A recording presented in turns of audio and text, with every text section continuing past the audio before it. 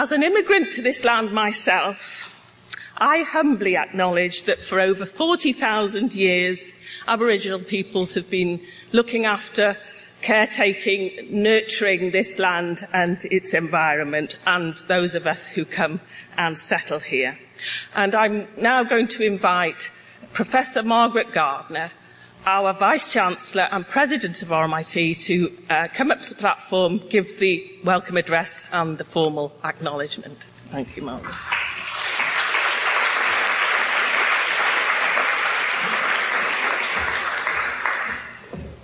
Thank you, Charlotte. I know that often we have one of our elders from the Wurundjeri people giving the welcome to country. Unfortunately, the other Margaret Gardner is not here tonight, so I'm hoping she'll forgive me for standing in. Those of you who know the other Margaret Gardner, I think will understand that she will probably be okay with me saying, not as an Indigenous person, but that as a non-Indigenous person, we recognise the Wurundjeri people of the Kulin Nation, their elders past and present, and we pay our respects to their elders. And with that, I'd like to say how pleased I am on behalf of RMIT to welcome people here to this wonderful celebration of social work at RMIT, and I'd like to warmly welcome tonight's guest speaker, Paris Aristotle, Director of the Victorian Foundation for Survivors of Torture and Chair of the Minister for Immigration and Citizenship's Council on Asylum Seekers and Detention. I'd also like to welcome all the social work alumni who are here, the staff, the students, the friends and partners of social work at RMIT. It is a wonderful thing to be able to mark 40 years of such a wonderful program, and there will be, and Charlotte Williams herself, the new discipline head and professor of social work at RMIT, will speak about what she has garnered from many others of the history from its beginnings at the Preston Institute of Technology, which later became the Phillip Institute at which is where what is now called our Bandura campus is located. But I'd like to just say a couple of things about the importance of social work at RMIT and the way we like to feel that social work reflects what is distinctive about RMIT. First of all, self-evidently, it's been with RMIT for a considerable period of time, obviously some 40 years.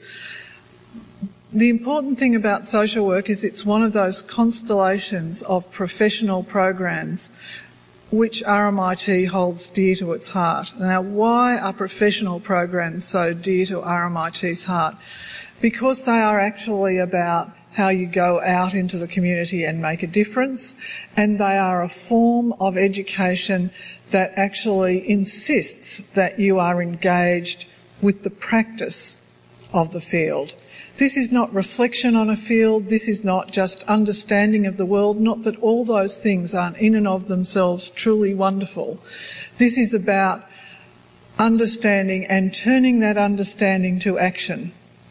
And that's what a profession such as social work does, and that's what we like to think is important in all our education at RMIT. And social work adds to that, of course, its long-standing commitment to other aspects, commitment to social justice, commitment to making a difference in the community at large. And I use the community at large to speak to not just the immediate community here, but a true internationalism in the way that we understand what can be done.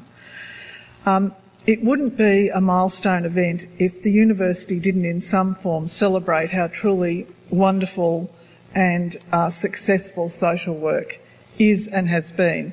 So there are people in the room who have had a long-standing association with it, and it's important at these times to stop for a moment, and if you can't actually say, and as someone who isn't a social worker, it's easier for me to say to the people in social work and to the students how wonderfully they've done. You can see it in a number of indicators. There are huge numbers of students who come to RMIT to do social work. There are very strong results from the students about the quality they find in terms of their feedback about the teaching that they get. The strength of the program, there are more than 500 students across the 3 programs in social work here at RMIT, which makes RMIT the largest single on-campus provider of social work education in Australia. Now, you could be large, but you might not be good. But in fact, the demand from students and the quality of the students who come just rises year on year. Sometimes I think that students become cleverer and more brilliant year on year, and maybe that's just declining grey cells, brain cells in people as they get older, such as myself. But it's certainly true that the students who come to social work are truly talented and wonderful. And there are so many who want to come, and we can't take all of them in despite our size. The Master of Social Work degree applications exceeded available places by more than 3 to 1. If we were running a US university where they'd use that as a marker of real success, that is a marker of real success.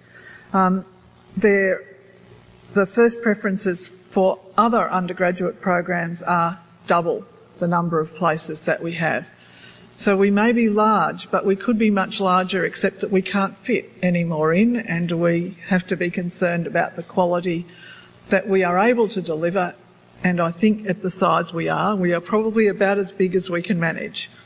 The first, second and third preferences for the Bachelor of Social Work this year exceeded offers by more than 4 to 1, and the double degree by more than 6 to 1. That's just a way of saying that the people in social work are really proud that so many people want to come and do social work here, and it's sort of sad that we can't take more, but as you can see, at the size we are probably about as big as is sensible to provide quality.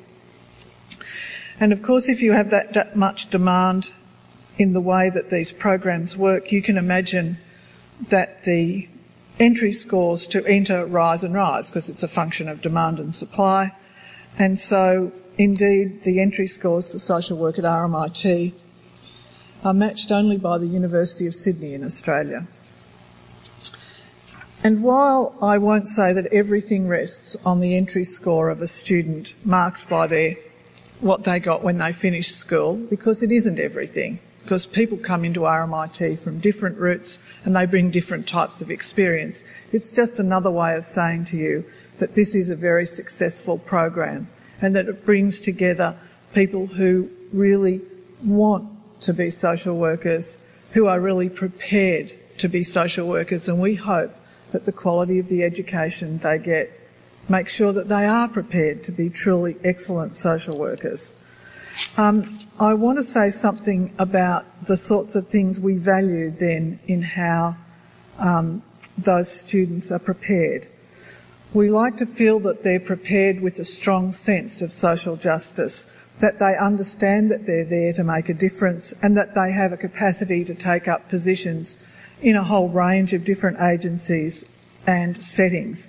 And we know that the alumni of RMIT Social Work are represented in over 200 agencies across Melbourne and beyond, and that suggests that indeed they find their way into many different settings. And that's very important, because those partnerships then help the next generation of students walk out and find places where they can learn in an experiential setting, in a real setting, what it takes to be a social worker. So we don't believe in RMIT that your education comes by thinking what it might be like, that you actually have to experience what it will be like, so that you know that that is actually what you're committed to, and that you have confidence when you leave that you can be independent and that you will be able to make the difference that you thought you had in your heart when you put your hand up to do the program. And so people in this room have been hosting over 150 of our students in training and in various placements, people working with staff on research, advocacy programs. You've contributed as partners to the curriculum, to the way we deliver. Those partners, many of you, our partners, are our alumni, are contributing huge and invaluable ongoing support, both in terms of student placements, but in terms of how RMIT social work operates and how it stays at the forefront of practice. We like to think that it's absolutely connected with its community, as I said, and we know from the students that they constantly say that they value that notion that social work is here in the city and reflects the challenges of the city, and that there are projects from the gendered nature of homelessness, suicide, migration, mobilities and movement in cities, all sorts of policy areas, anti-poverty, ageing and disability, all those things are projects that take people in different directions in the way they experience both the social work curriculum and go out into practice. I want to say that it isn't just practice in this city, that our programs also take students internationally and take students from international settings. There are increasing numbers of international students and student exchanges. There are links in the Philippines, Malaysia, India, Burma, parts of Europe and North America. Students and staff study overseas, host international scholars and undertake practice in international settings. Indeed, one of the things that sometimes cause me palpitations, I look down at one of our social work staff down here, who shall remain nameless, and periodically I know that she marches off with groups of students into settings that I think are extremely challenging, but which she doesn't resile from, and which the students come back with wonderful experience and whole new ways of seeing the world, because we're not just training and educating social workers for the circumstances of Australia, we are educating them for the world. So we hope that social work reflects all the things that RMIT values, that commitment to learning through experience, that commitment to being connected with the profession and the community in which you're operating, and that truly strong commitment to a global perspective, an understanding that the world is other than what you might have experienced initially, and that you can't do your best unless you understand the full dimensions of that. And so we like to say that the university is global, urban and connected, and that all our programs will deliver on that, and I think social work does that in full. Before I conclude and hand over to the much better qualified Paris Aristotle to say what he is going to say to you in the lecture, I know that people asked me outside about this hall. I apologise to those of you who've heard me say this before, but some people asked, so what does this hall represent? And I wanted to say something about this because this says something about the sort of environment that nurtures programs like social work and is part of the commitment to making an impact and making a difference through education and research. So this building's very interesting. It's a 19th century building. It was the largest Hibernian hall in Melbourne, which, as those of you who understand will know, this was the hall for the Irish immigrants. And that's in part why you still see the green. So this was the place where people who were new to this land, the Irish, who did for all sorts of good reasons feel that they were oppressed, gathered and celebrated who they were. And it went on to have a very interesting place in the life of this city. You will see purple because this was the place where women who were concerned with their representation and the vote met. So it had a strong history with feminists. The unemployed workers movement had plenty of time in this space. And then it had a life of all sorts of different sorts of celebration from sporting events through to, there are people here who are old enough to remember some of the best rock concerts that were held of the day that were held in this hall in the 80s. So it's had a very colourful history. This was a hall that spoke for immigrants, that spoke for people who were trying to make a difference, and then became part of a university. People had horrible experiences here in exams, I'm sure, but they also had great experiences here in rock concerts, and that's how life is in universities. It's the exciting and the terrifying all together. And this hall was remodelled by a group of RMIT architects who tried to speak to the university in technology and the fractals and the history and the green and the purple and the white. And so this is not a bad place to bring a group of social workers together. A group of people who themselves have always been concerned with making a difference and being connected to the community. It's not a bad place to have a celebration like that. So I hope that you can truly celebrate not just what you garnered from your time in education here, or from what you have given to education here in social work and what you continue to give. I hope that you get a bit of time to reflect on how important it is that people give their all, and they continue to give their all, caring about making a difference for others. And that's, I guess, what brings you all together and what we value in you as alumni. So thank you.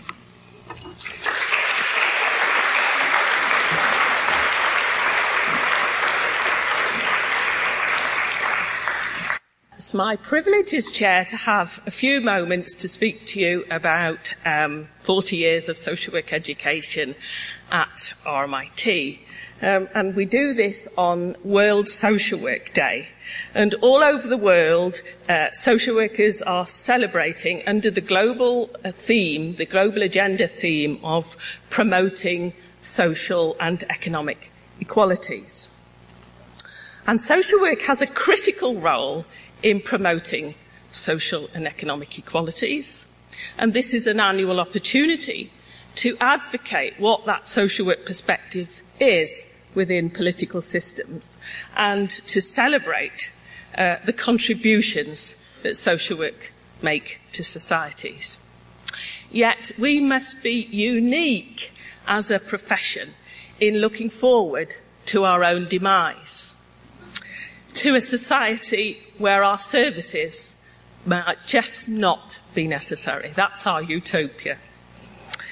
This day provides an opportunity to come together, to mix and to mingle, and to celebrate our 40 years, but also recognise the 10,000 students studying in social work across Australia, the 420 or so academics and allied staff working with them, and you 21,000 practitioners and the army of allied human service workers who are working in social work and its allied professions, but also those of you who are in policy circuits and don't always put your hand up and say, I am social work trained. So let's celebrate that great community. In making reference to that amalgam of people, it begs that age-old question, what is social work? What should it be? What type of social work graduate do we need for a 21st century? And the answer to that question is by no means a settled matter.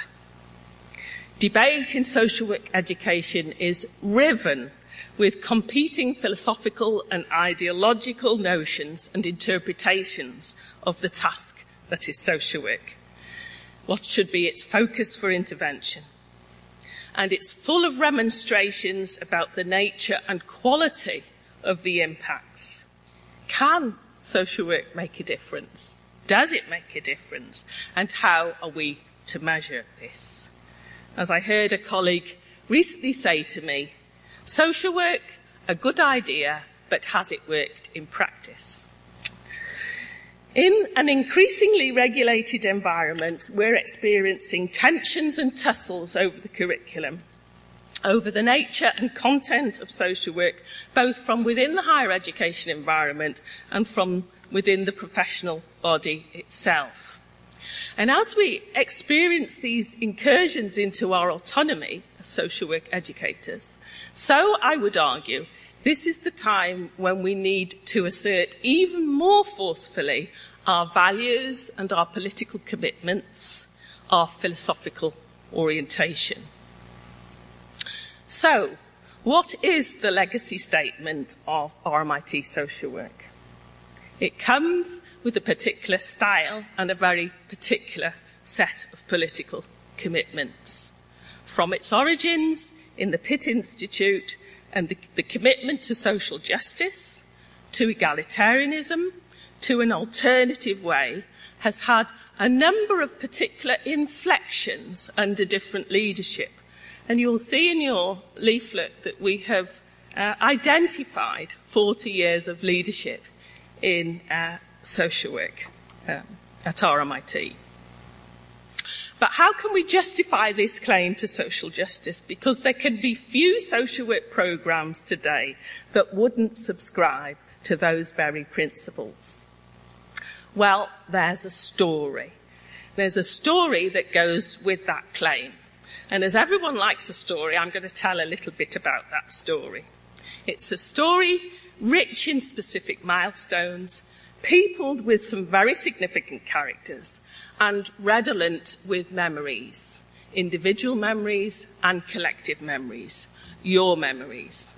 And how could I possibly do justice to that 40 years of excellence in social work education, or the many names associated with it? History is about people. It's about people and their commitments, what they choose to do and what they choose not to do.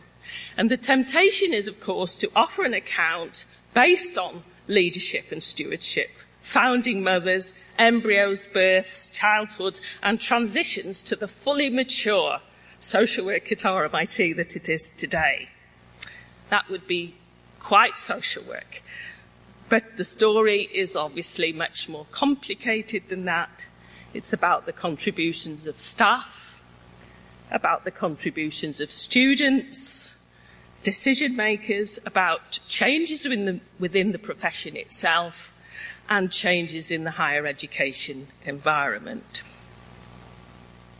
As you've heard, social work education at RMIT has its origins not in the city at all, but at the Preston Institute of Technology in 1973, which later became the Philip Institute of Technology in 1983, located on the Bandura campus. In several respects, the type of education that was instituted was groundbreaking. This was to be an alternative approach, a clear departure from the dominant conventional model of social work training, and capable of producing a new type of social worker.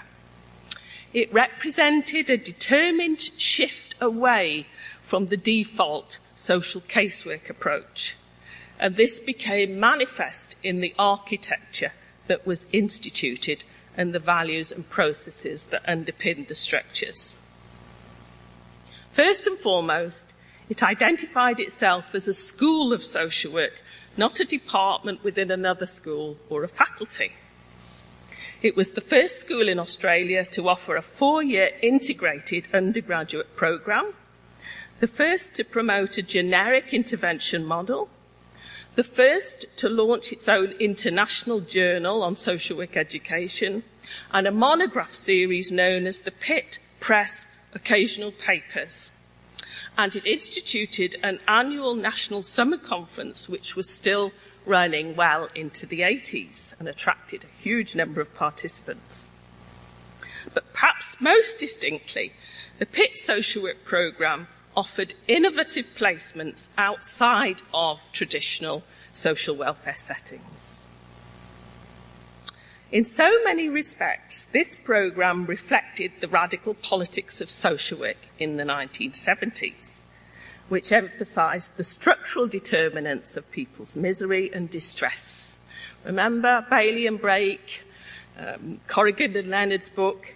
It valorised the client as an active agent in their own change effort and offered a critical departure from the casework approach. It looked to the collective, the community, the locality, and the union as systems in the change effort, and to a questioning of the social order. Clients now had rights. This was a rejection of the competitive individualism and individual pathology of existing models. The programme delivery was based on a non-hierarchical way of engaging with students. Students' work was not graded, and there were close and egalitarian relationships between staff and students. I am told we had our own labs and we did it all on beanbags. I love it. Very history man. By the 1980s, the curriculum reflected a shift to a broader conceptualisation of the social justice ambition.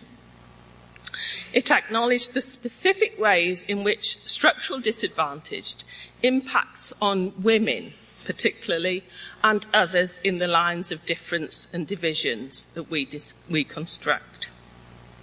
It looked to question the denial of citizenship rights to specific sectors of the population.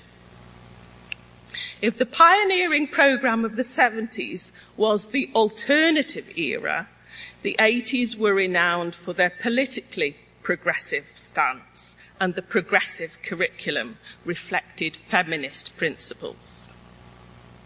Now, it's not that these influences weren't everywhere present in Western social work, but here the ideas had a literal interpretation in social work educational practices. And the students wanted it. The structuralist approach appealed to the student group, and they identified it as the distinctive style of education and training. Without their subscription, this trend would not have continued. In 1992, RMIT University was created through a merger of the Pitt and Royal Melbourne Institutes, and social work education later moved to the city in 1997.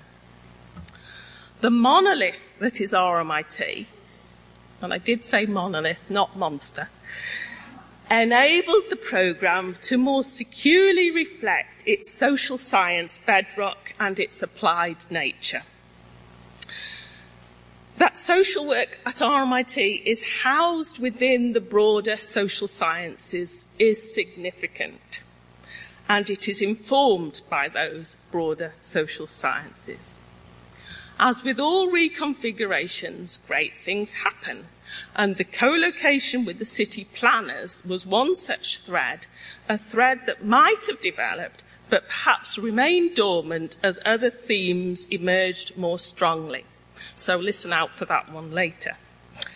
By the 2000s, attempts to theorise the interconnection between personal distress and public issues was emerging under the conceptual framework of critical social work. The individual and the structural analysis were presented not as antithetical, but as complementary. A critical consciousness was needed to complement the materialist theory of social work. The RMIT Staff Corridor produced a book by this title, now in its second edition. A text that not only revised the curriculum at RMIT, but significantly influenced the social work curriculum per se. An approach that is now de rigueur has its home here. The strong social justice orientation was soon to appear in AASW statements, and RMIT can claim a contribution to that. Latterly in the 2000s, concerns with the social work effectiveness brought a shift toward influencing policy and a social justice interpretation that emphasised the profession's ability to advocate for change within political systems, within new governance structures. And this demanded a new politics for social work. It needed, and I quote, a strategy of heroic agency. Thus, over the decades, the social justice mission has evolved with various emphases, reflecting wider concerns, developments in academic theorising, and in no small measure has been a reflection of its leaders. There is no room for complacency. A caveat must be that social justice is a notion easy to state, but not so easy to do.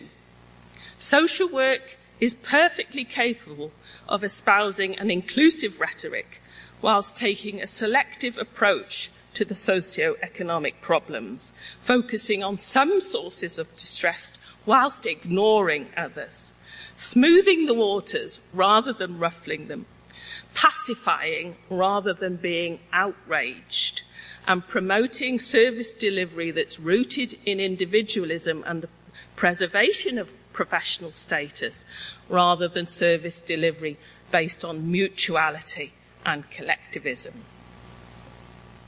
So what will our interpretation of the concerns of social justice be in the 21st century? What does it mean for social work RMIT style? Well, we have a strong philosophical basis. The commitment of the staff, their approach to their research, to practice, to field education is underpinned by that very social justice orientation. The architecture of the programme reflects our connectedness to the communities we serve. We are not therefore seeking a philosophical turn, but to enhance our theoretical orientation and reinforce these commitments in everything we do. Nevertheless, it's pertinent to ask what just might be radical at this moment. What elements of social justice's transformative mandate are suggested to us now? Well, I would argue that we will need to engage and challenge the dominant ideas about professionalism itself if we are to stay true to our mission by asking, are there elements that draw us away from alliances we seek in social change? Are there elements that seek out exclusivity where those tendencies will be counterproductive to those we serve?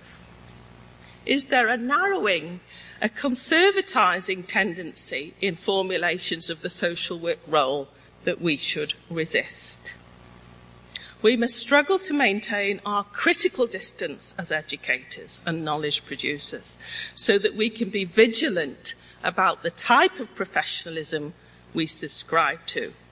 We will need to be careful not to retreat into the default given model of professionalism, but to engage confidently in a process of re-professionalism based on co-production and mutuality. If we are the grassroots-led programme, then our transformative potential lies in the ways in which we can open up the profession, engage with diverse bodies of knowledge, and change the portrait of social work. And then there are a couple of themes that have existed in the 40-year history, but have perhaps laid a little more underdeveloped whilst we focused on other things. I believe it's pressing now that we turn our attention back to internationalism. Internationalism is inevitable, it's necessary, and it's very, very nice. How we rise to the challenge of increased internationalism in social work is the question. How equipped are we to respond to the challenge of migration and movements? And how are we to formulate this within the context of a bicultural national context? How will we accommodate multiculturalism within a bicultural context? We need a serious and considered engagement with the super diversity that internationalism brings. And we need to step away from a culturalist paradigm towards a rights-based paradigm. And finally, my view is that we need to recognise and focus on something that we're good at. Focus where there is an opportunity for innovation and where RMIT provides us with the greatest opportunity to make a difference and mark out our distinctiveness. For me, the neglected element in our legacy is the city itself. The city that featured in the origins of social work, that the Fabian socialists enumerated, the city that designed a pragmatic response to distress, that triggered innovative interventions like the settlement projects, that the Chicago School taught us to map ethnographically. How are we to theorise the relationship between people, place and well-being today? What new issues for social work do these social geographies produce? How can we harness the opportunities of the city for productive change, its civil life, its organisations and its movements? And how well are we preparing the social worker fit for those 21st century concerns?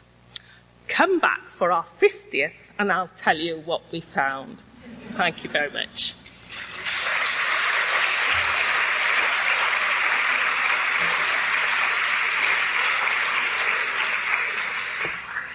We've got a very special duty to perform before I introduce our keynote speaker.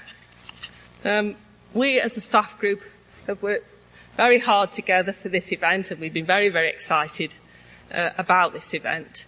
And we just want to take a few moments to recognise our most long-standing staff member, Dr. June Allen. And I just want to ask...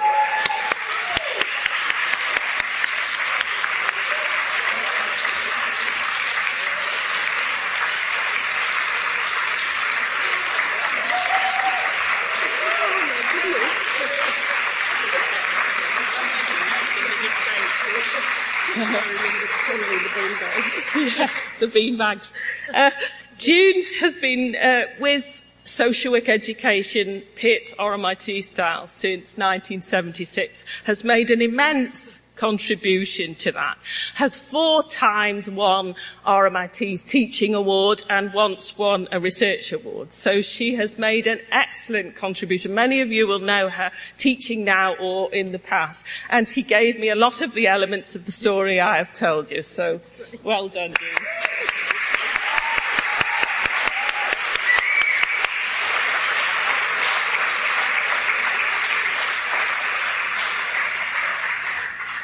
Okie doke, the highlight of the evening now.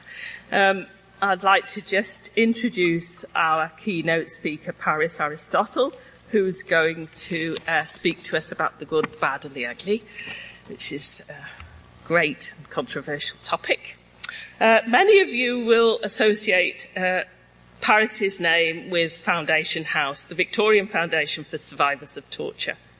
He has extensive experience in the area of refugee settlement and the provision of services to survivors of torture and trauma. He's held positions on a number of federal, state and international organisations and made presentations to the UNHCR. In 2002, Paris was made a member of the Order of Australia and in 2003 was awarded an Australian Centenary Medal. Currently, Paris is chair of the Minister for Immigration and Citizenship's Council on Asylum Seekers and Detention.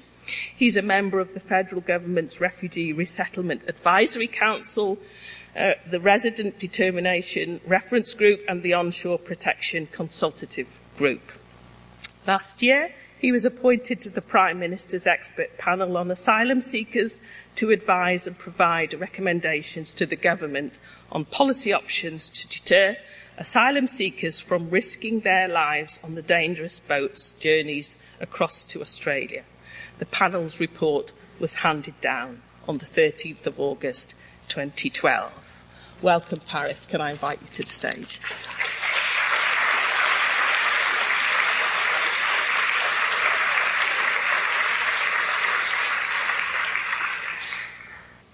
Thanks very much, Charlotte, for that introduction and for the invitation to be here with you today. I was quite keen to be able to talk to people from RMIT social work course about these issues. As Charlotte indicated, they're relatively controversial ones. Not that I've had much experience with that of late. But I think they're important ones to discuss. They relate to the sort of work that you undertake here. They relate to the sort of practices and beliefs that courses like the social work course hold dear to their hearts. And they deal with a level of complexity within the human rights field that is difficult to match or find an area that is more complicated. There are other areas that are equally as complex, but this has to be one of the most complex I've ever come across. So thanks for the invitation to talk to you on this occasion. Foundation House has had and continues to have a strong relationship with RMIT, and in particular the School of Social Work. There's a number of social work students who've undertaken placement with us.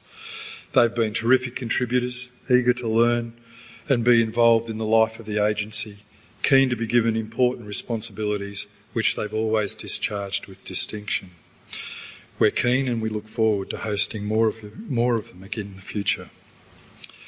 Some of our staff have undertaken postgraduate studies at RMIT, and several of our staff members, including myself, not as a social worker, but including myself, are RMIT graduates.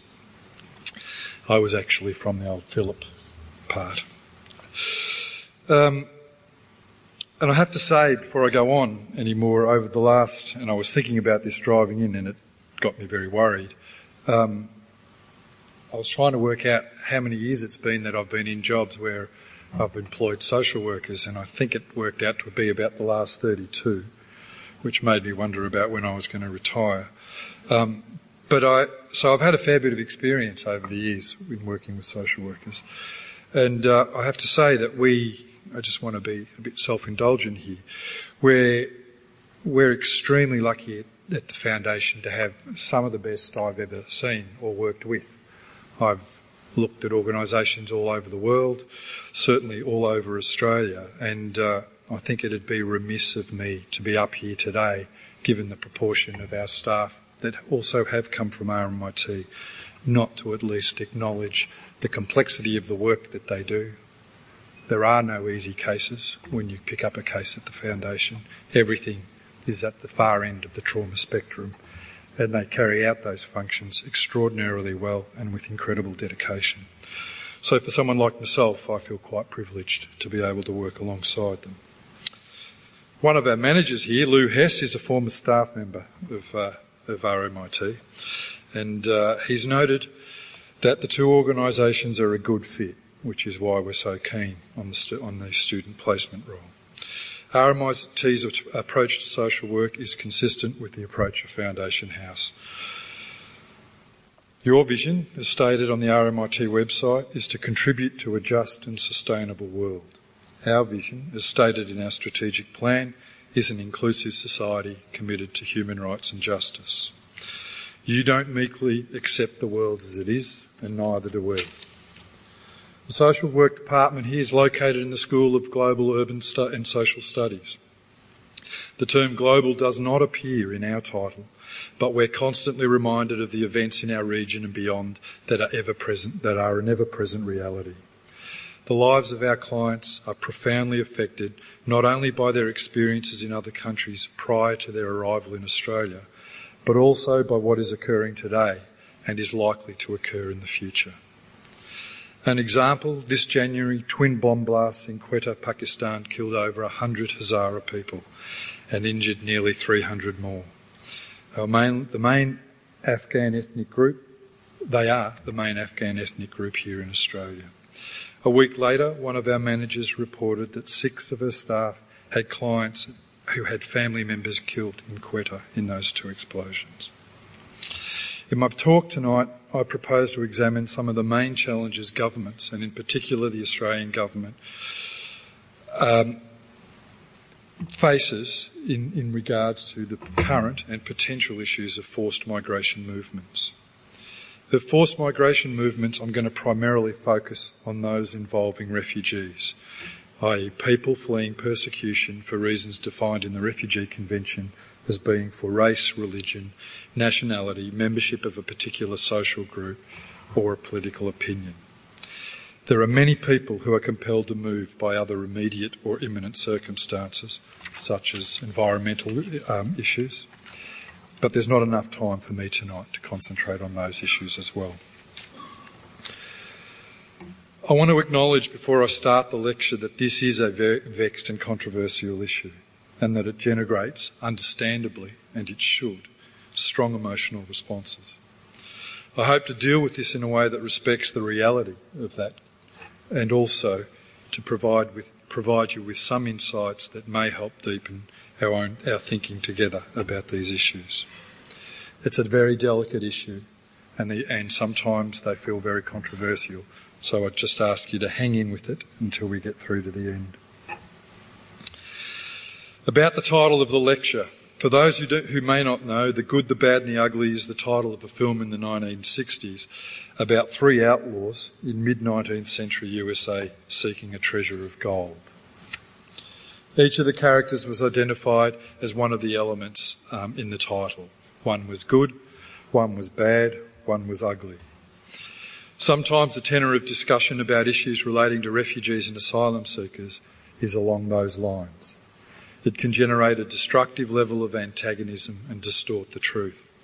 Inflammatory language is used to misrepresent the motivations and lived experiences of refugees and asylum seekers. In this environment, the politics allows fallacious terms for describing asylum seekers to take hold in modern lexicon, such as illegals, queue jumpers and even terrorists. It casts them all, even those found to be in need of protection, in a sinister and criminal light. It does this in spite of the fact that most have fled regimes acknowledged to have been human rights abominations. Of great concern to me has been a reluctance to analyse information properly and to allow new information and trends to be considered with the depth and honesty that is required to adapt a policy accordingly without compromising our humanitarian and international obligations. As I suggest tonight, I think such approaches are unhelpful at best. They get in the way of robust analysis and the dialogue and cooperative action we need between key governmental and non-governmental stakeholders. It's relevant to this evening's event because so much of what occurs through good social work practice is cooperative action, built on a deeper understanding of a person's experience and how that affects them. Done well, with honesty and with integrity, social work offers insights that can help fuse policy and commentary with the human face of the issues at hand. However, apart from the good, the bad and the ugly, there's a fourth character who would be of much more value. This one would be called wicked. The term wicked problem was attributed to a couple of American urban planners in the 1970s. Wicked refers not to the moral qualities, but to the complexity and difficulty of the challenge. The Australian Public Service Commission published a very good paper on the subject a couple of years ago to sharpen the understanding of public servants who have to deal with issues such as climate change and Indigenous disadvantage. Some of the characteristics of a wicked problem are they're highly resistant to resolution. There's often a disagreement about the causes of the problems and the best way to tackle them. Attempts to address wicked problems often lead to unforeseen consequences. Wicked problems usually have no clear solution, may never be completely solved, and the challenge is to find the best way to manage them. And wicked problems are socially complex. They involve coordinated action by a range of governmental and civil society actors. So wicked problem is an extremely apt concept for governments and others seeking to respond to the varied challenges of forced migration. This is particularly so considering that we control very little of the causal factors.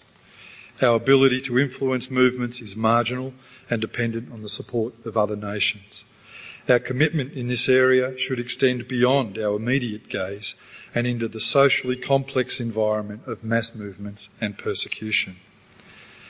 How do we be as fair as we can be, given the widespread hardship and desperation around the globe?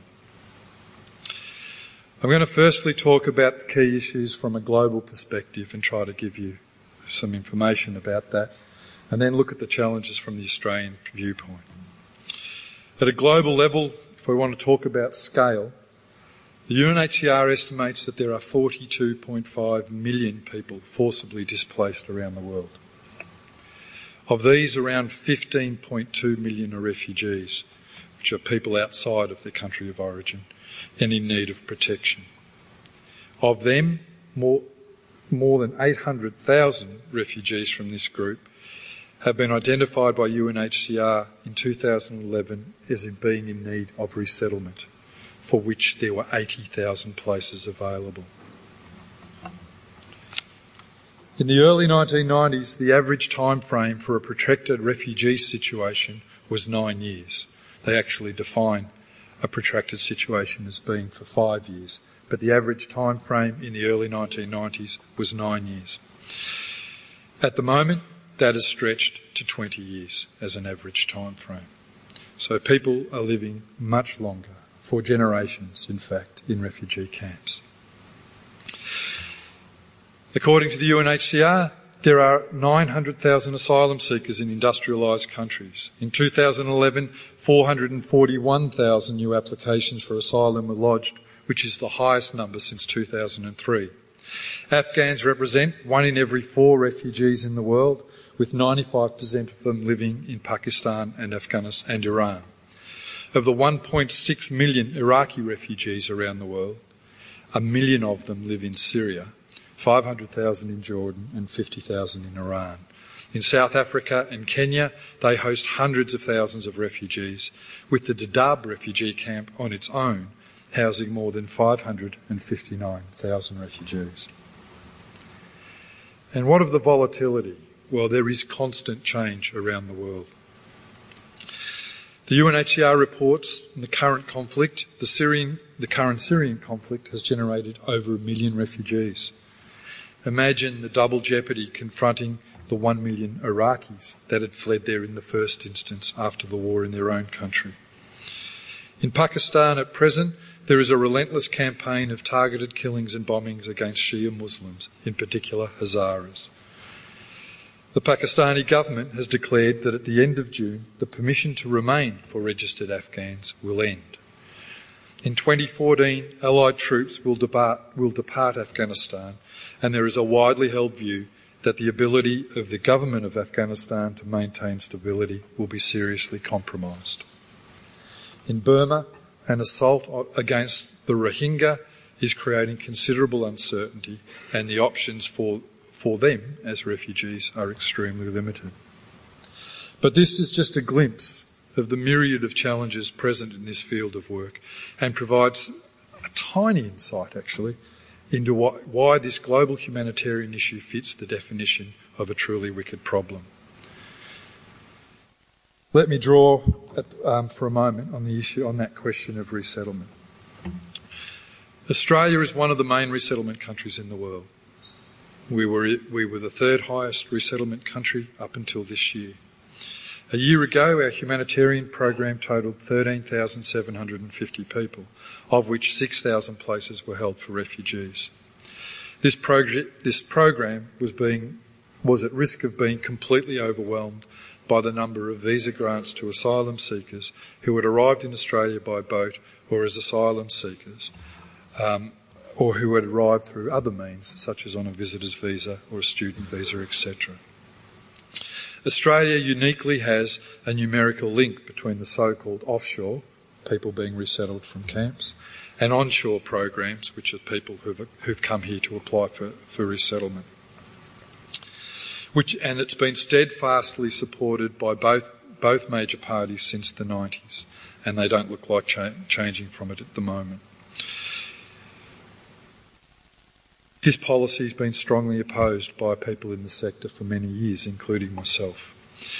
The implications of this bipartisan position, in combination with the escalating numbers of boat arrivals, were becoming ominous in terms of the impact on our flexibility and responsiveness in terms of our humanitarian program to different refugee populations around the world. In particular, the consequent reduction in places available for family reunion within the humanitarian program was having a devastating impact on many refugees settled from parts of the world such as Africa. They were unlikely to ever be reunited with family through the humanitarian program, as the number of applicants in the waiting list had grown to over 20,000 and would continue to do so at unprecedented rates. When this was coupled with the continuing flow of asylum seekers who, of course, would also and should naturally want to be reunited with family, the timeframes for family reunion out of the special humanitarian component of our program had stretched to over 20 years. This meant that whether you had arrived by boat from Indonesia or from camps in Africa, Syria or Thailand, the likelihood of you ever being reunited with your family had just disappeared. The conflict over the linking of the two elements of the humanitarian program reflects a division in attitudes about two distinct groups. And in many respects, it's a false division. In other respects, it's a very real one. Those who are resettled from abroad, from camps, as I said earlier, and those who arrive in Australia and claim asylum. There's in fact two groups of those who claim asylum. The ones who arrive, as I said, with a visa, a visitor's visa, a student visa. Some come on sporting events and so forth. My favourite was the big international meeting of young Catholics a few years ago, when the minister at the time, a devout Catholic who was also incredibly tough on asylum seekers, gave permission, blanket permission for people to arrive, and then a whole lot applied for asylum after that, which I thought was terrific given the biased position he'd taken, particularly against Muslims previously. But I'm not going to talk about that group tonight. The second group is those who come without visas, and most often by boat, irregularly in governmental language, illegally by some, even though it's not illegal. As stated, in 2011, UNHCR estimated that there were 441,000 asylum applications in 44 industrialised countries. It was a 20% increase on the 2010 figures, and the highest, as I said, since 2003, when the numbers were at 505,000. To give you an example of those numbers, in Canada it was 25,350. In the UK it was 25,420. In France, 51,900. In Sweden, 25,500. In Greece, 9,310. You'd pick the wrong country if you're going to Greece at the moment. And the US, there were 74,000. In the 2012 calendar year, Australia registered over 17,000 asylum seekers, with over 12,000 arriving in the 6 months between May and the end of October. However, this masked the reality that several thousand more would also have arrived had they not been prevented from departing by the Indonesian and Australian Federal Police. My point here is not to suggest that this is necessarily a good or benign thing, because in the absence of a better regional system, such individuals are either left languishing or compelled to take the risks all over again. I just make the point because they're never mentioned when we're talking about the total number of figures or the true number of people whose lives are at risk. The rate of arrival has generated a variety of concerns. It's been debated in the media, in the Parliament, the community at large. Some have merit, some are exaggerated, and some are just plain wrong. The concerns range from fears of a threat to Australian security, border protection, the potential to be swamped by excessive numbers, that it is out of control and not being managed, and that others who are more deserving or who have been waiting in camps for many years are missing out as a consequence. Much of this is either untrue, a distortion of the facts, or simply a blunt political tool for garnering populist support. This is not only the case in Australia, though. It's also the case in other Western democracies. In Denmark, the Netherlands and in France, in the UK, The manipulation of these issues is potent in how it affects domestic psyche and formative in determining to who people will commit their votes. It is crass and defiles our moral obligations towards others, but it is nevertheless one of the most effective forms of wedge politics that I've ever seen, and as a consequence of that, it's going to be extraordinarily difficult to change it. However, there is one aspect of this issue that is distressing and irrefutable, and that is the rate of deaths at sea. As the rate of boat arrivals has increased, so too has the loss of life. In just over a decade prior to June last year, 960 people died at sea, that we know of, trying to reach Australia, most having occurred in the past 2 years. In the last 18 months, more than 200 of them have been Hazara. As I visited detention centres, I was frequently asked for assistance to find family members who had been missing for more than 6 or 8 months. Nothing had been heard of them. Given how frequent their communication is across Facebook and email, there is usually only one reason for that.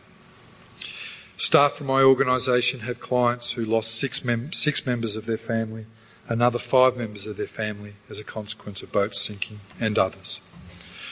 All they have left are photographs of coffins containing the bodies of loved ones in Indonesia. Some communities, such as the Afghan, regularly hold memorials for family members that have gone missing after a known departure. The reality is that the number of deaths at sea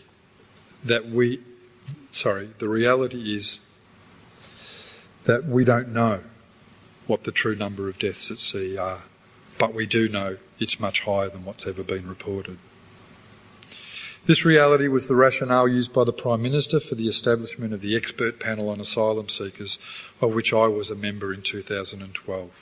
The terms of reference for the panel were: the panel will provide advice and recommendations to the government on policy options available and the efficacy of such options to prevent asylum seekers risking their lives on dangerous boat journeys to Australia.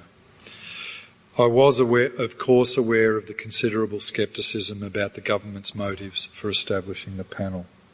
The impasse within the Parliament was entrenched in shallow rhetoric, political opportunism and a deep, deep lack of trust. In spite of my scepticism, though, I accepted the invitation without hesitation. In my view, the increasing rate of deaths at sea had reached a point and was on a trajectory that I personally could no longer accept. I could not accept it when I knew we had the ability to do more and better. I held a firm belief that even if we could not provide an actual solution to a wicked problem, we could still find a way to significantly improve the protection available to refugees within our region and prevent or at least dramatically reduce any further loss of life at sea. And I continue to hold that view today. I hadn't met Angus Houston and Michael Lestrange before this panel, and I wondered what it was going to be like with them. But it didn't take long to realise the genuineness of their approach and their commitment to wanting to help resolve a very difficult problem. We were given 6 weeks, not 6 years. We were given 6 weeks, and in the course of that period received input from hundreds of people from diverse backgrounds in writing and in person. One written submission, which was my favourite and in some ways sustained me throughout, was 3 words. It simply said, "Experts my arse." Perhaps the author had in mind the cartoon of Scott Adams, the creator of the Dilbert character, who asks, how can you tell someone is an expert? And the answer is that their business card says expert on it. I wanted to have T-shirts made up for the press conference, experts on the front and my ass on the back for when we walked out, but Angus and Michael were just too straight for that. A more generous interpretation of the author's intent, and I suspect this is a more generous interpretation, is that we were tasked with a subject of extraordinary complexity and we should be suitably modest about what could be accomplished. there was no risk of us underestimating the magnitude or difficulty of the job. The amount of information we had to absorb was formidable. There are times when I think it would have been easier not to join the panel, or at least not to take on board some of the information that confronted many of the strategic positions I'd previously held. I've never resiled from my view that as a country we should protect many more refugees and invest more in improving the protection space in our region. In that sense, it was also never a question of my moral position being challenged or changing. However, being confronted by new information that I could not ethically ignore compelled me to rethink my strategic position in how to meet that moral obligation. You can probably imagine that it was a pretty uncomfortable place for someone like myself to be at times. So what does that mean in the context of developing strategic policy response for dealing with this issue? I'd like to frame this next bit, but not structure it, in terms of 3 criteria for assessing policy that was suggested by Michelle Grattan. They were humanity, effectiveness and community acceptability. They're all intersecting concepts, so I'm not going to try to split them out. The panel adopted a position that was reflected in the foreword of the report. I'd encourage any of you who are interested in this to read it. It's got an extraordinary amount of detail. In fact, I was trying to research statistics for this tonight, and I asked someone to find if they could find the statistics for me, and they told me about this report that was produced last year, which I quickly went back to. But it is worth a read, and I have to say most people that have commented on it, either in the sector, in academia, in different political parties, I suspect never read the report. What it said was, in the foreword, there are no quick or simple solutions to the policy dilemmas and humanitarian challenges that asylum seeking create. In addressing these dilemmas and meeting those challenges, we believe that Australian policy can and should be hard-headed but not hard-hearted, that practicality and fairness should take precedence over theory and inertia, and that the perfect should not be allowed to become the enemy of the good. Those strategies need to shift the balance of Australian policies and regional arrangements to give greater hope and confidence to asylum seekers that regional arrangements will work for them. Will work more effectively, and to discourage more actively the use of irregular maritime voyages. Rather than denying asylum seekers the right to take terrible risks, there is a responsibility to create opportunities that would enable their claims to be processed more fairly and effectively in ways that make those risks unnecessary. The first issue we needed to satisfy ourselves about was the ethical position we should adopt in the context of such a difficult position, picking up Grattan's criteria, the humanity. The ethical issues for addressing these things are enormously complex. For us, it came down to 2 essential ones. The first was, should you intervene in preventing people from risking their lives or not? The case against intervening has sound ethical arguments to support its position, such as the right of people who fear persecution or death to do or risk whatever they have to find safety. It's a position I've argued myself on many occasions in the past.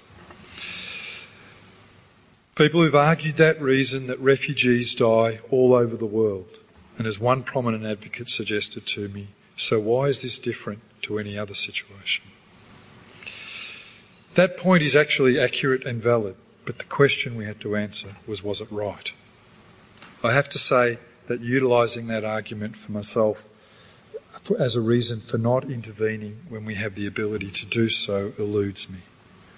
It's actually indisputable that the people that have died leaving Indonesia on their way to Australia, not to the US, not to New Zealand, or not to Canada. And so they operate within our sphere of influence, and they're dying within that sphere of influence. The other side of the ethical conundrum is the case that we should intervene to prevent people from risking their lives, and in this case dying at sea. That if we could do more to prevent people dying within our sphere of influence, then we should. Importantly for me was the reality that considerable numbers of women, children and babies, who often have very little choice in the decision, but who have significantly higher chances of dying when a boat sinks, weighed heavily on my thoughts. The panel came down on the side that it was more ethical to do something. So we discussed that decision, that choice, and we came down on the side that it was more ethical for us to do something, and that we should do something because we had the capacity to.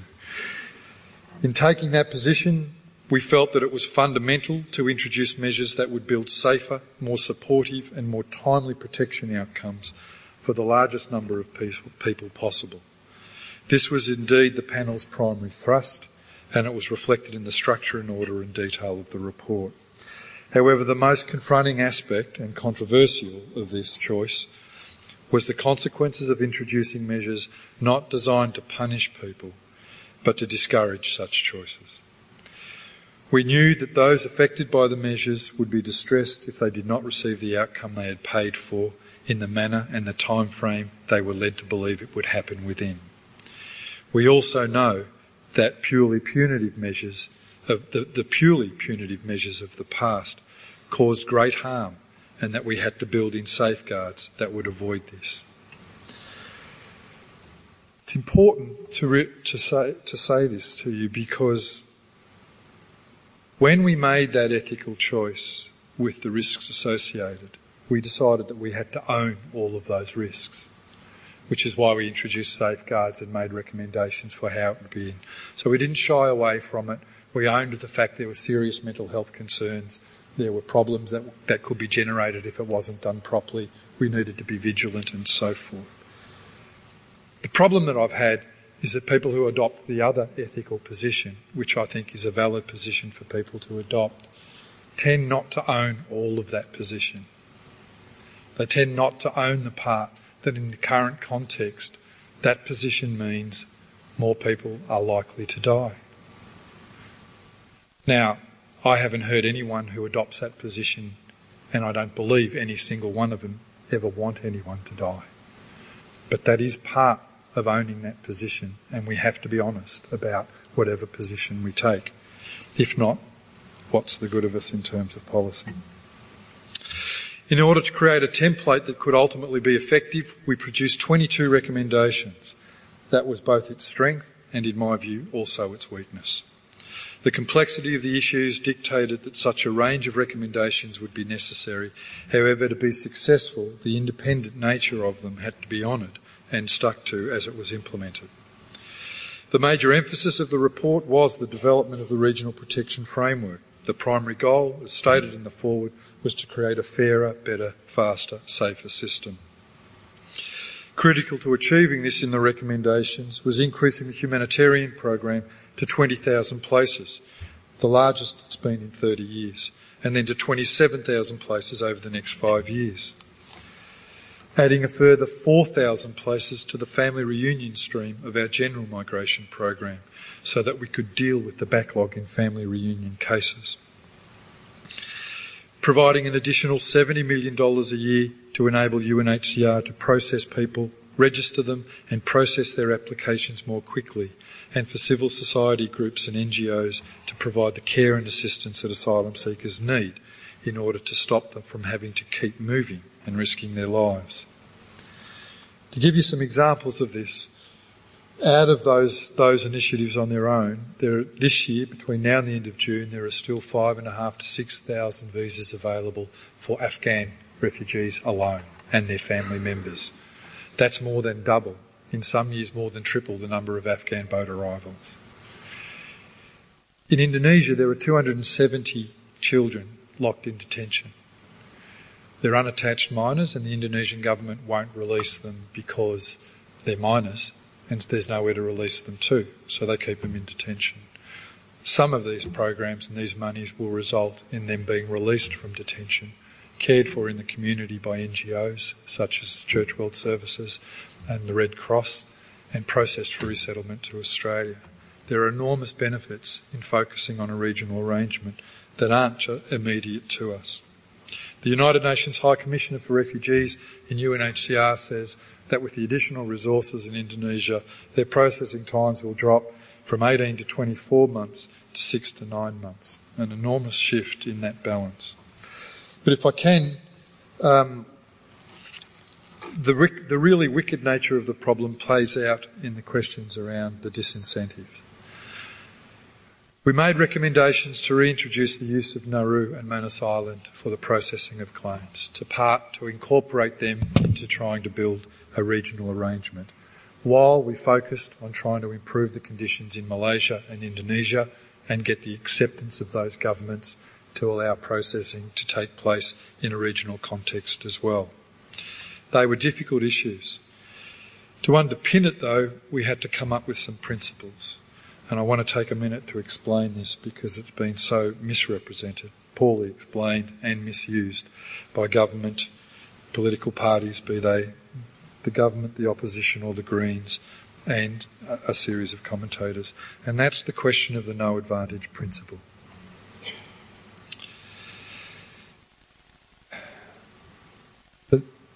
The no advantage principle,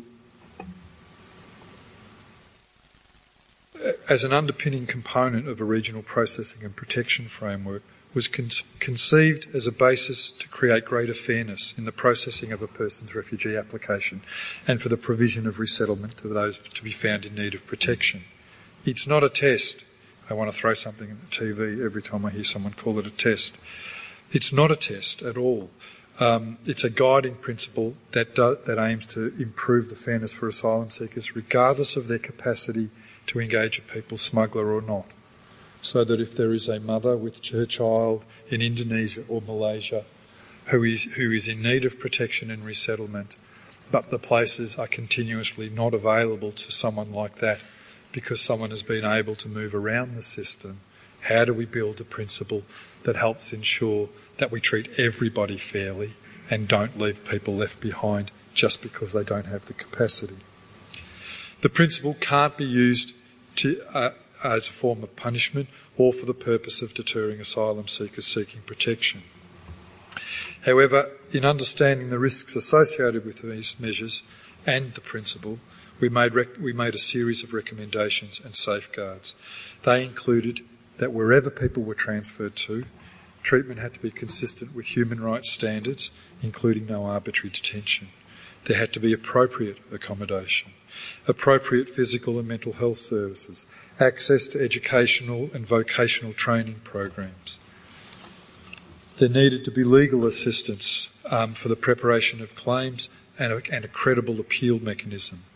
The monitoring of care and protection arrangements needed to be undertaken by a representative group that included non-government organisations.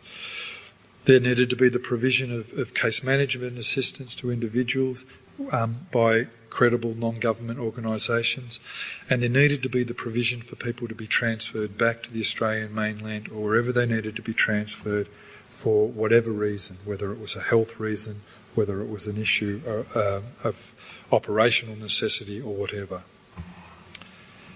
I need to say to you here that these safeguards have not been in place in Nauru or Manus, which makes what's happened in Nauru and Manus to date inconsistent with the panel's recommendations.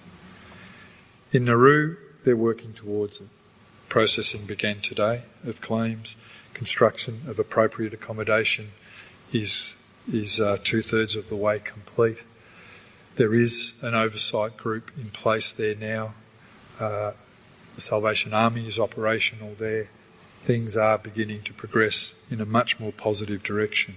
But it didn't start out that way, and the government shouldn't have jumped before it was ready. It's a perennial problem with this government, though. Manus Island's another story altogether. The Papua New Guinean government, in fact, is resisting some of these safeguards from being put in place. The monitoring and oversight safeguards, people are detained, including children and so forth, and therefore it's not consistent with the panel's recommendations. The panel's recommendations are government policy now. And it's been problematic for me that people haven't used the report and what the panel said to challenge the government about what they're actually doing. But at present, you'd be hard-pressed to argue that what's happened in Nauru and Manus to date is consistent with what we said needed to occur. The other thing that I have to say is that Importantly about the no advantage principle is that it doesn't require an asylum seeker to be subjected to extended periods of stay in a regional processing centre, beyond that which would apply to others in similar situations.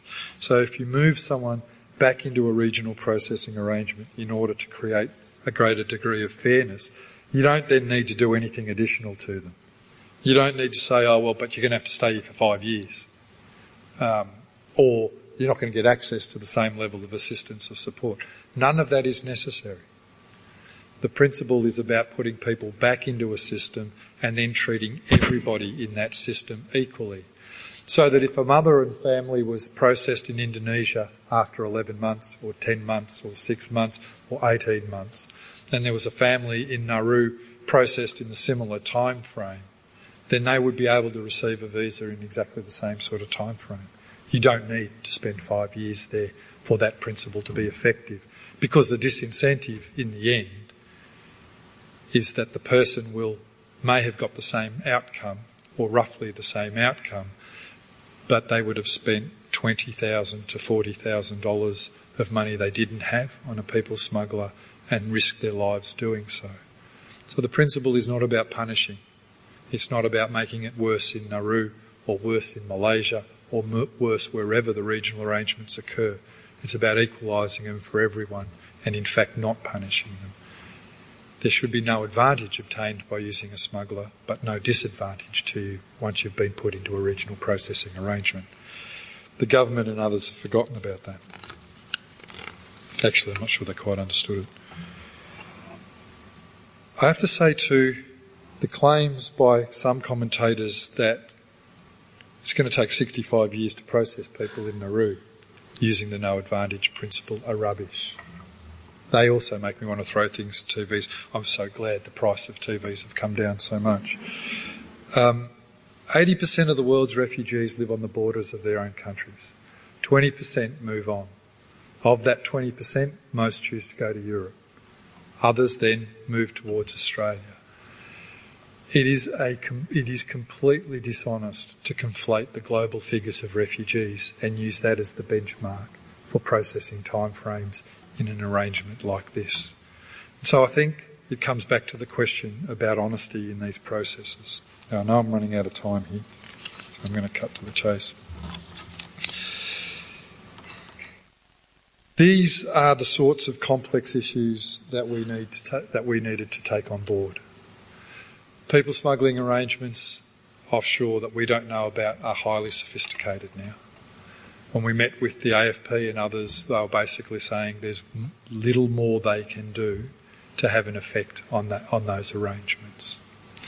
When the government introduced bridging visas for people to release them from detention recently, but removed work rights, which was not a panel recommendation, had nothing to do with the no advantage principle.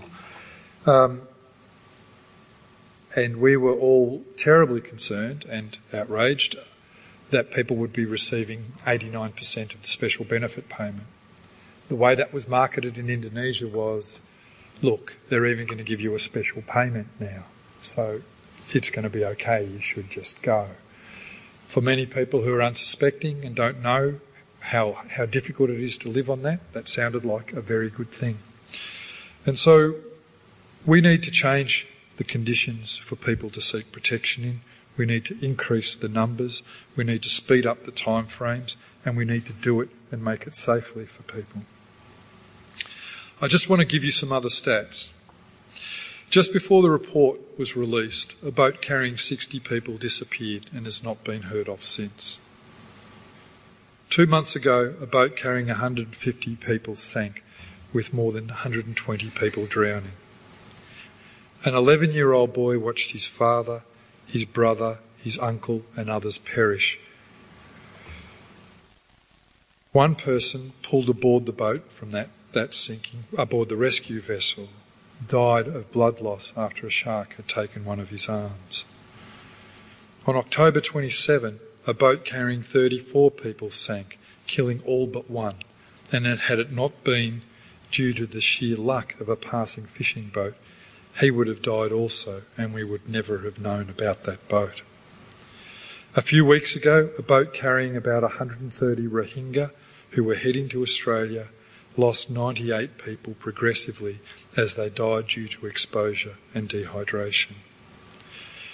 Just over a week ago, a boat carrying 60 people broke up and capsized, and it was only pure luck that a surveillance plane came across them and spotted people hanging to the hull of the boat.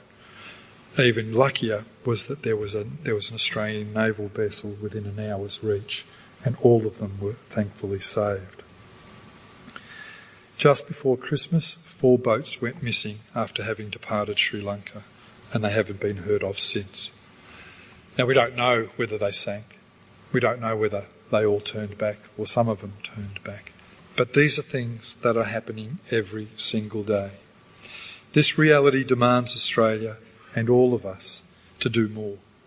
The current state of play, where the deficit in trust creates inaction and inertia, where all groups, be they political parties within the parliament or within the sector, dig further into their trenches, and where adversarialism takes the place of cooperative action, will not prevent progress. It will only prevent progress, and it will allow things to become worse.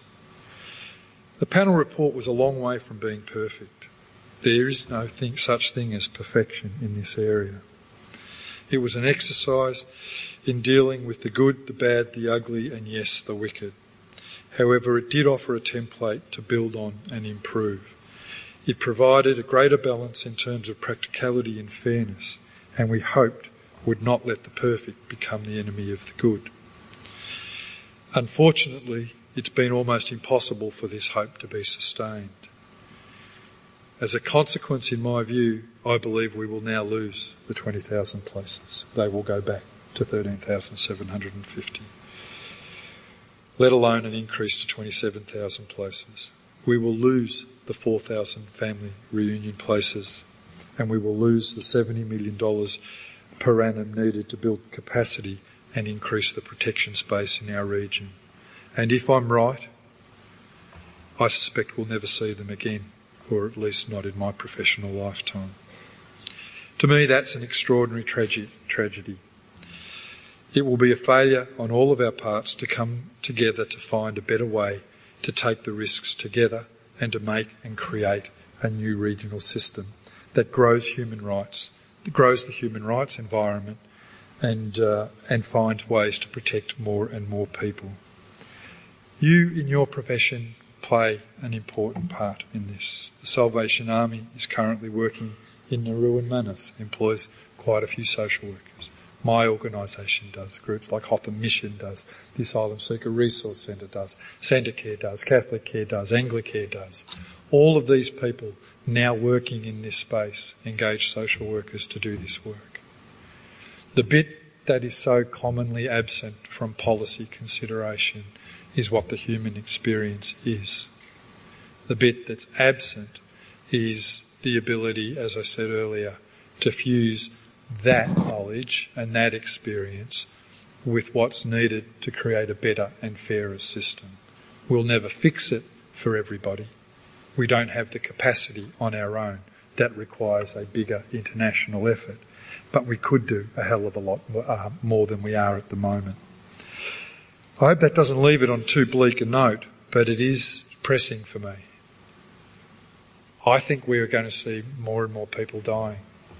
I think we will probably find people on Nauru get processed much more quickly than anyone has ever imagined, and with the support of Save the Children, who are working in Manus and Nauru and the Salvos, and legal representatives that are now representing people properly, I suspect we can probably do that in a way that was absolutely nothing like it happened under the previous Pacific solution.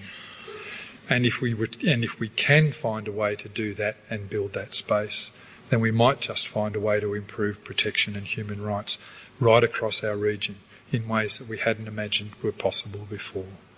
So I would implore you to think about it, study it, do placements in organisations if you're a student, or if you're a professional, work in organisations in this area, and come to grips with all of the information that needs to be taken into account.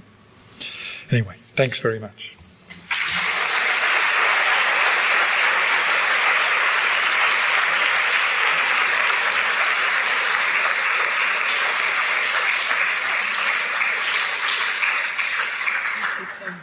Can I thank you very much for that illuminating, evidence-based and provocative discussion.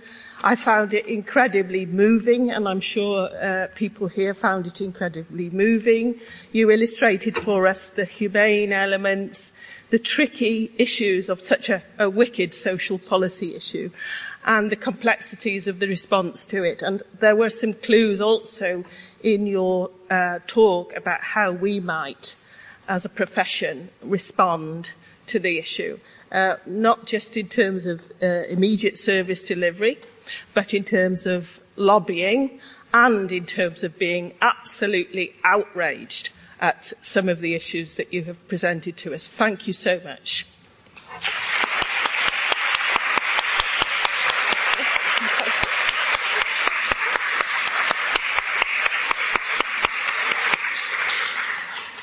Okay, I would just, before we go and have a discussion and a chat and a dialogue and a mix together, I would like to thank Professor Margaret Gardner, the Vice-Chancellor, for supporting us and her endorsement today of what we're doing in social work. Thank you for coming. I would like to thank the Dean of our faculty, who's very modestly stayed very quiet, but is continually supportive of what we're doing in social work. Thank you, David Hayward. And the staff group themselves, who made such a nice occasion and an important occasion for us in commemorating 40 years of social work at RMIT. We are going to invite you now to join us in a reception, but before we do that, I would just like to draw your attention to our other activities that we are celebrating our 40th year. We've got a mid-year discussion and debate planned on critical issues that we are outraged about, including the issue that you have just heard presented to you there, and we invite you to come and engage with us in that discussion. And then again, we're going to invite you to a celebratory party at the end of the year when we can showcase some of the students' contributions to what we do.